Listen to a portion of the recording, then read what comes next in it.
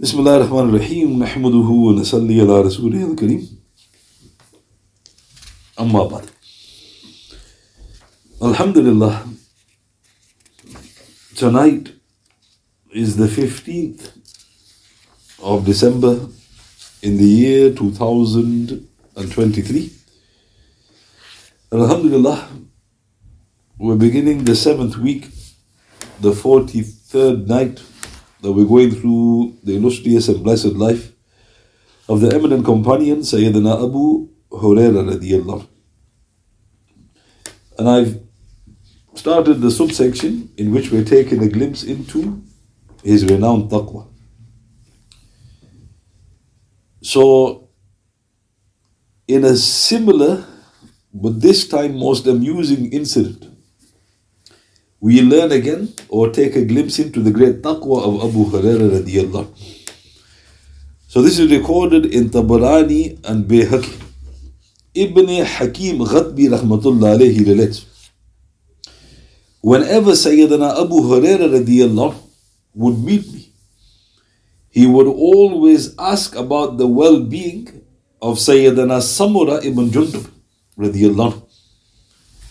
When I would reply to him, Samura radiyallahu is well and good, Sayyidina Abu Hurayrah radiyallahu would express joy. Thus one day I asked Sayyidina Abu Hurayrah radiyallahu, why do you always ask about the well-being of Samura radiyallahu every now and again? Let's stop in the report. So Abu Hurayrah radiyallahu, obviously you should be concerned about the welfare of your brothers and sisters, but he seemed to have an unusual attachment to one particular companion, Samura ibn Jundub radiyallahu. And he would keep asking this man about him. So when Ibn Hakim Ghatbi would say he is well and good, one day he said, why do you keep asking about the well-being of Samura every now and again? Sayyidina Abu Hurayrah radiyallahu replied, once we were 10 people assembled in a dwelling. On that occasion, Rasulullah sallallahu alayhi wasallam, he said to us, amongst you 10, the one who is the last to die will be in the fire.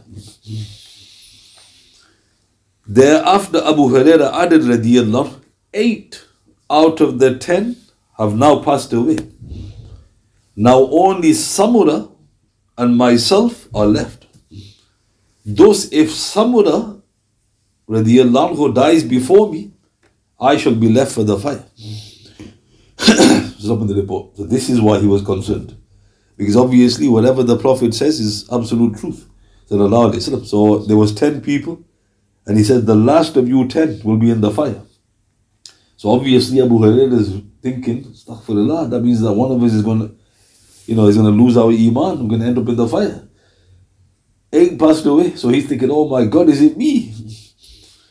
So he keeps asking about Sabr. He goes, how is he?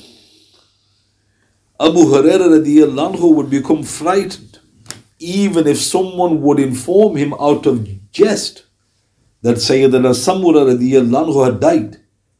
In fact, when he was informed, he would sometimes faint.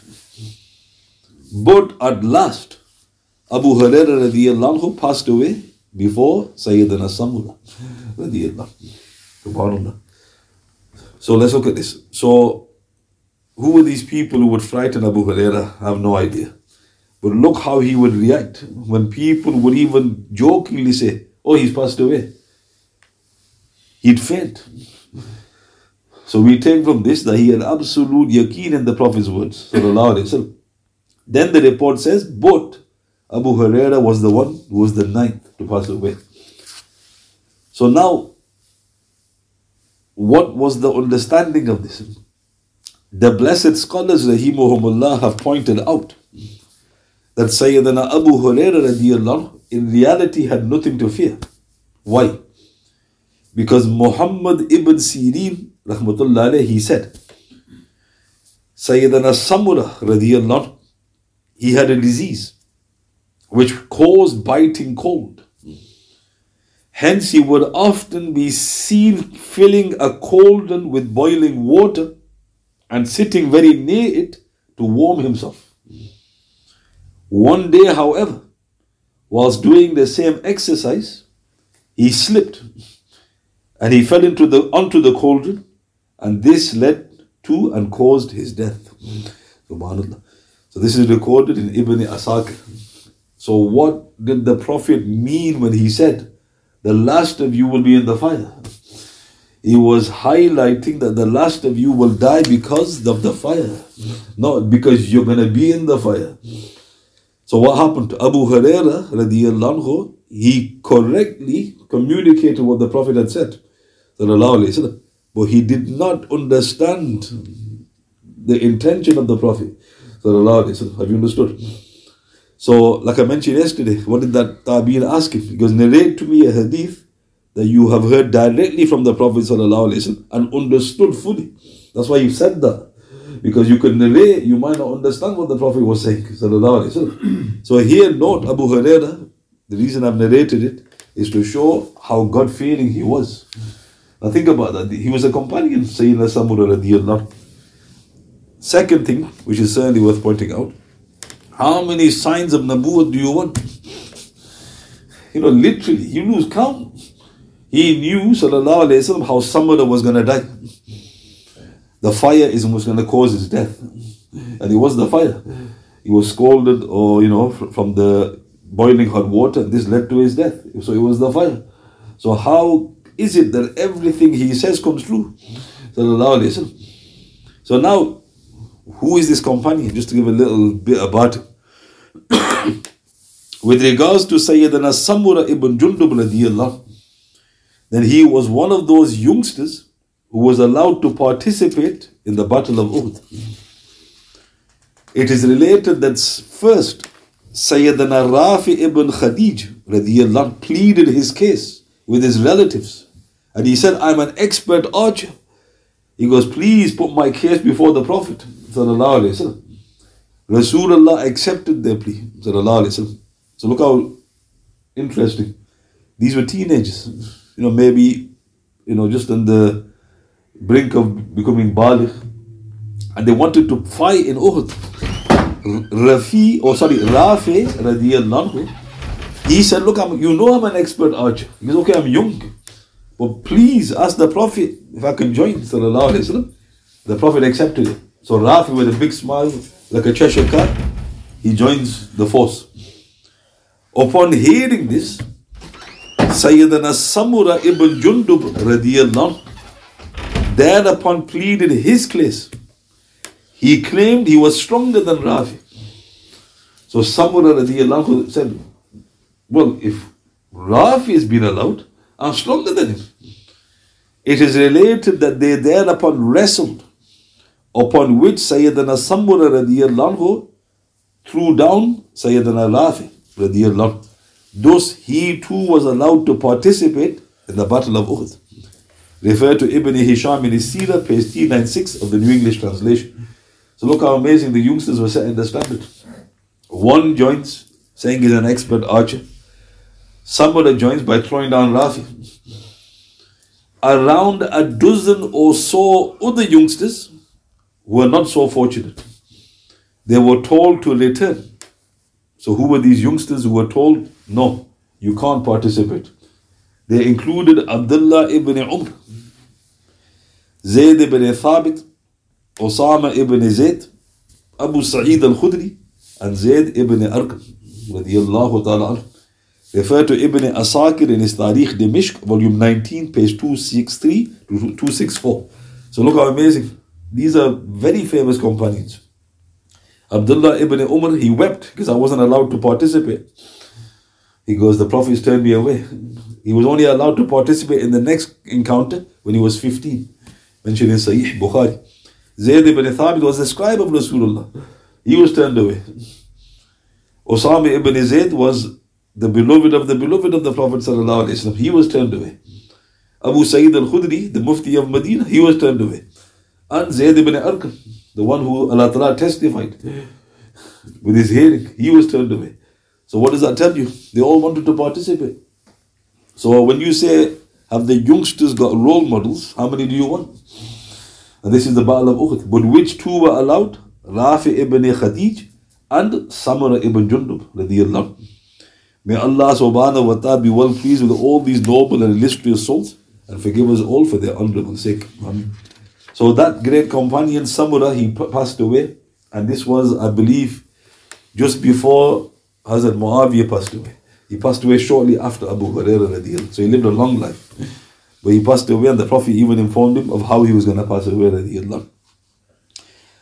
In another similar, but this time far more serious narration, it is related that our beloved Messenger sallallahu alaihi wasallam once passed by Ar Rahal when he was seated with Abu Hurayrah radiyallahu, and he said, one of you has his molar in hellfire like Mt Uhud. Both men thus remained apprehensive until eventually Ar Rahal apostatized with Musaylimah. Subhanallah. This is recorded in Tabari in his Tariq 4-106, Qadi Iyad in his Shifa, page 190 of the English translation, Ibn Kathir's Seerah, volume 4, page 68-9 of the English translation. So now what's the odds? It's 50-50.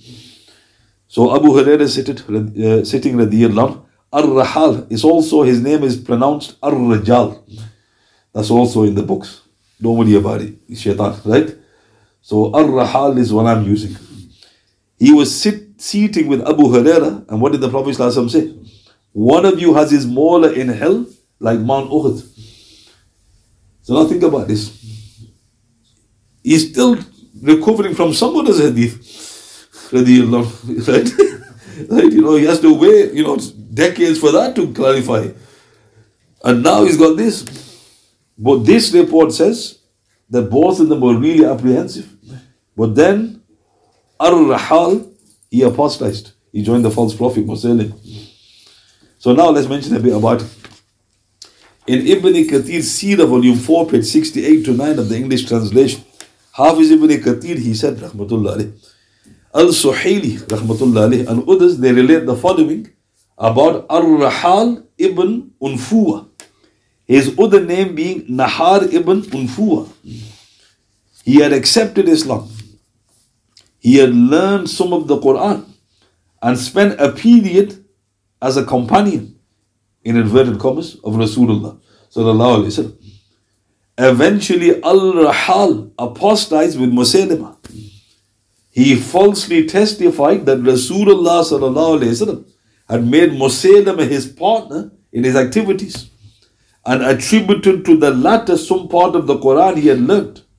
This Musaylimah claimed for himself. All this resulted in a great confusion for Banu Hanifa. So let's look at this. So this man, Ar Rahal, shaitan got him. That's the way to look at it. He embraced Islam, he actually learned some Quran, and technically he's a companion of the Prophet. But you have to die with Iman. He didn't. So he then left Islam, and now look what he's done. He's telling the people, Quran has been revealed to Musaylimah, but the Quran that he said was revealed to Musaylimah is what he had learned from Rasulullah. So this caused great confusion amongst the tribe of Banu Hanifa. Clarifying further, Abu Hurayrah radiyallahu anhu, he said, myself and a group of others once were sitting with Rasulullah sallallahu alaihi wasallam, and present amongst us was Ar Rahal ibn Unfuwa. During the gathering, Rasulullah suddenly said, sallallahu alayhi wa sallam, Inna feekum la rajulan dirsuhu fin nari a'zabu min Uhud. Verily amongst you is a man whose molar tooth in the hellfire will be larger than Mount Uhud. Abu Hurayrah continued, radiyallahu, the members of that gathering passed away one by one, and only two of us remained, myself and Ar Rahal. I just feared for myself until Ar Rahal came out with Musaylimah bearing witness to his prophethood. Indeed, the fitna that was caused by Ar Rahal was greater than the fitna that was caused by Musaylimah. This is recorded in Tabari in his Tarikh 4-106. So let's look at this. So there's a slight discrepancy here. The Hadith in Tabarani says there was only 2 people. This report says there was others. Doesn't really matter. Doesn't affect the narrative because that shaitan still is shaitan. But then look what Abu Hurayrah said, radiyallahu anhu.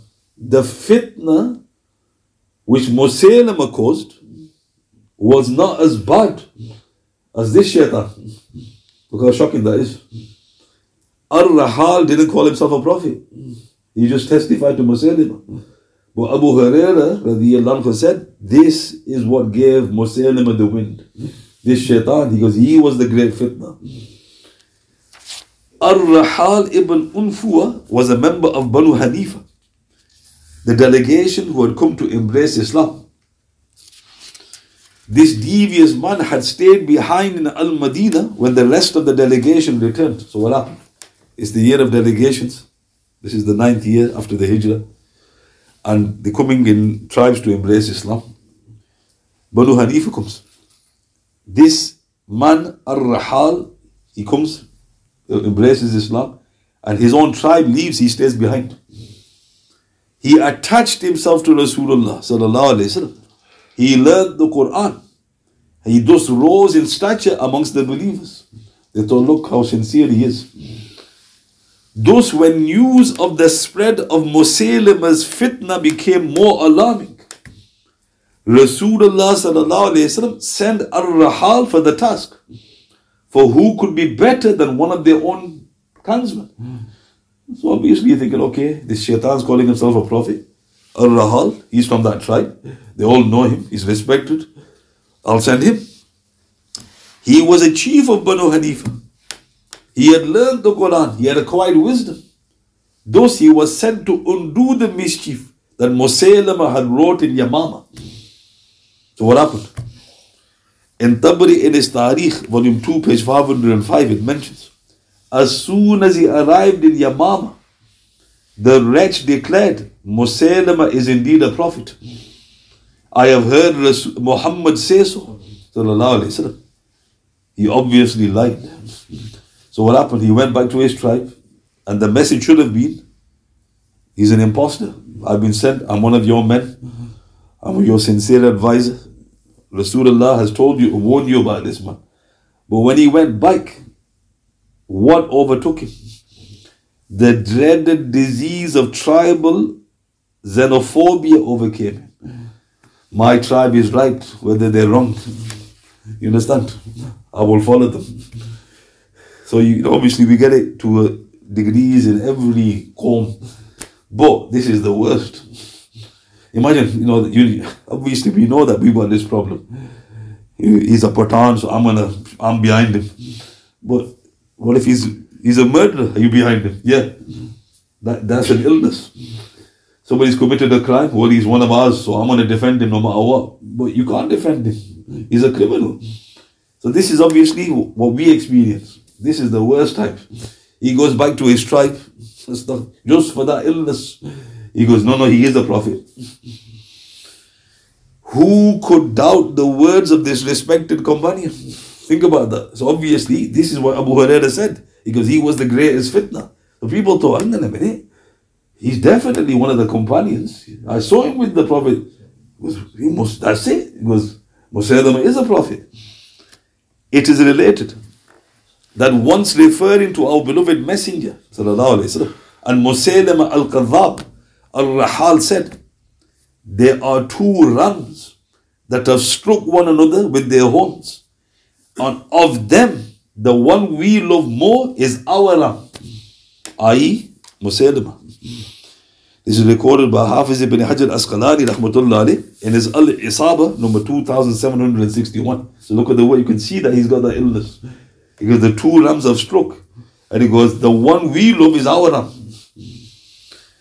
The arrival of the renegade proved a windfall for Musaylama, and the Banu Hanifa came in even larger numbers to swear allegiance to their false prophet. So what happened? Sheikh Ali al-Utum, he relates in his Harakatul Ridda, page 75. As a result of this most heinous lie, Ar Rahal convinced more people to follow falsehood than did his leader Musaylima. So think about that. The so-called prophet, he's not making much inroads.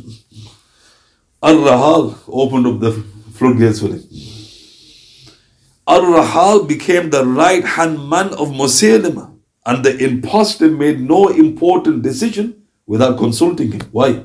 Because think about it, he knows he's a shaitan. Musaylima, obviously. He knows. He's thinking, he's definitely a shaitan. Right? So, right-hand man. During the fateful battle of Yamama, the commander of the original Muslim right, Sayyidina Zayd ibn al-Khattab, radiyallahu anhu, came face to face with Ar Rahal, the renegade. So what happened? Abu Bakr becomes the Khalif, radiyallahu anhu. He's dealing with the apostates. The famous battle of Yamama takes place. And a very famous companion, the older brother of Umar, Zayd ibn al-Khattab, comes face to face with Rahal. As noble as ever and wishing to save the shaitan from the eternal fire, Zayd called out, Ya Rahal, you left the true faith, return to it. That would be more noble and virtuous. This is in Tabari in his Tariq, volume 2, page 511. So think about that. In the heat of battle, he doesn't want to send him to the fire. That's the nobility of Zayd. You know, I tell you straight in there. I'm not going to give him doubt, right? But Zayd saying no. He goes, look, the renegade refused. The renegade refused. And a fierce duel ensued, in which, subhanallah, ultimately, Zayd was triumphant. Thus, another fulfillment of an endless prophecy of our beloved Messenger.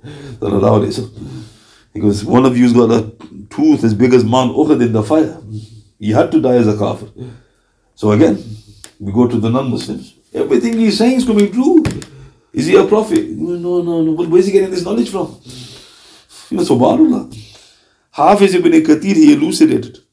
Ar Rahal was killed by Sayyidina Zayd ibn al-Khattab in the battle of Yamama. This is in Ibn Kathir's Seerah, volume 4, page 69 of the English translation. So now let's go back to Abu Hurayrah. Subhanallah. Only Allah, the Almighty and Glorious alone knows what Sayyidina Abu Hurayrah must have been going through during those few short years of Ar Rahal's life. Imagine, he's thinking, die, ya shaitan, right? And he died, he thought, alhamdulillah. Then he's thinking, Samura, alright. And that was a misunderstanding on his part. And that man goes, why do you keep asking about Samura? And he goes, look, there's a problem here as well. There's nothing wrong with Samura. But look how beautiful, you could see his taqwa. He has absolute belief in the Prophet's words. He had no doubt this is true. But we can see his glaring taqwa as well. With regards to Zayd ibn al-Khattab, just to finish, Sayyidina Zayd ibn al-Khattab was also shortly thereafter martyred during this battle. So look how amazing. The older brother of Umar killed that shaitan after offering him Islam again. But he himself was martyred. Umar radiyallahu anhu, later he would say, my brother overtook me in the two good things. He embraced Islam before me. He was also martyred before me. Subhanallah. This is in Ibn Sa'ad in his Tabaqat 3-274, Al-Istiyab 2-550, Asadul Ghaba 2-85. So now this is a very interesting statement. Umar was the last of the 10 to embrace Islam. The 10 promised paradise, Umar was the last. It was the 5th or 6th year of Rasulullah's prophethood that he finally embraced Islam. His brother embraced Islam well earlier than him. He was hiding it from him. So Umar goes, he beat me to Islam. One of the good things. He's also beat me to the other good thing, martyrdom, ahead of me. Now look at his wording. Umar knows he's going to get martyred. He's beat me to that as well. He goes Islam and martyrdom. And also he had a great love for his brother. The one who had martyred Zayd ibn al-Khattab, who was an apostate, he re-embraces Islam. So he's thinking, oh my God, how am I going to show my face to Umar? Umar becomes the Khalif. He's thinking, I'm never going to show my face to him. But Umar calls him. And then he goes, tell me, what happened? So then he says, Ameer-Ul, may Allah forgive me, this, that, the other. He goes, Alhamdulillah, Allah Ta'ala honored your brother with martyrdom by my hand, and I wasn't disgraced by his. So he said very similar words to what Wahshi said about Hamza's martyrdom. So Umar radiallahu anhu said, every time the wind blows from Yamama, I remember my brother. Subhanallah. Every time the wind blows from Yamama, I remember my brother. Meaning, he goes, he had deep love for him. Now another very interesting thing, just to add this. There was another individual, a female. I'm going to summarize it. She had a brother that she had great love for as well. And her brother died. So what she did was she kept his sandals, and she would carry his sandals around her neck. So people would say, what's she doing? It's her brother, she can't forget her brother. So what happened? Umar is doing tawaf and he sees her. He goes, who's that? And he goes, Momineen is so-and-so, she's lost her brother. And so the people thought that Umar's going to go furious, thinking, what sort of Jahiliyyah practice is this? Umar then said something amazing. He goes, that grief will go with her to her grave. Now why did Umar say that? Because of his brother. Yes. He goes, I've lost my brother. He goes, so in other words, I'm still, because how can I tell her off? Because, but I'm not showing it, because I know it's never going to leave. So why is this statement very interesting? Because some people make some crazy statements. Oh, you'll get over it. He goes, will I? Right? Umar said, I won't. What Umar was saying was, it never leaves you. But the effects of it are reduced. Sometimes you remember you're going to grieve more again. And that's his brother. Then what happened to that woman, just to finish this? She went to see Aisha, the mother of the believers. And Aisha asked, what's this? So she told him, she goes, I can't forget my brother. So Aisha radiallahu anha said, I lost Rasulullah.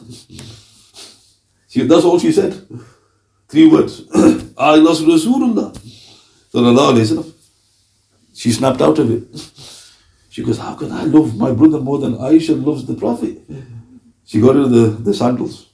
Then the report mentions that in the battle of Qadisiyah, just a few years later, the main battle which put the Persian Empire on its knees, she had 4 sons. And she told her 4 sons, fight bravely in this battle. You don't disgrace me and your father on the day of judgment. So what happened? All 4 got martyred. So then somebody went to Anas radiallahu, go and tell the mother. He goes, hang on a minute. Go and tell the mother, right? Because I'm going to break that news too. He goes, you're going to have to do it. So Anas radiallahu, imagine, look how touching this is. When it came to fighting the Persians, like lions, he was more scared going to, he said, I'm not going to break this news. So he goes to that noble woman and he goes, glad tidings. He goes, your son has been martyred. So she goes, Alhamdulillah. But Anas is still standing. He goes, what other news have you got? He goes, glad tidings. Your second son has also been martyred. He goes, Alhamdulillah. He goes, what other news have you got? And he mentioned all 4. And she goes, Alhamdulillah. Allah Ta'ala has blessed me with 4 martyrs. May Allah Ta'ala accept their sacrifice and honor me. And Anas, he thought to himself, is this the same woman who couldn't forget her brother?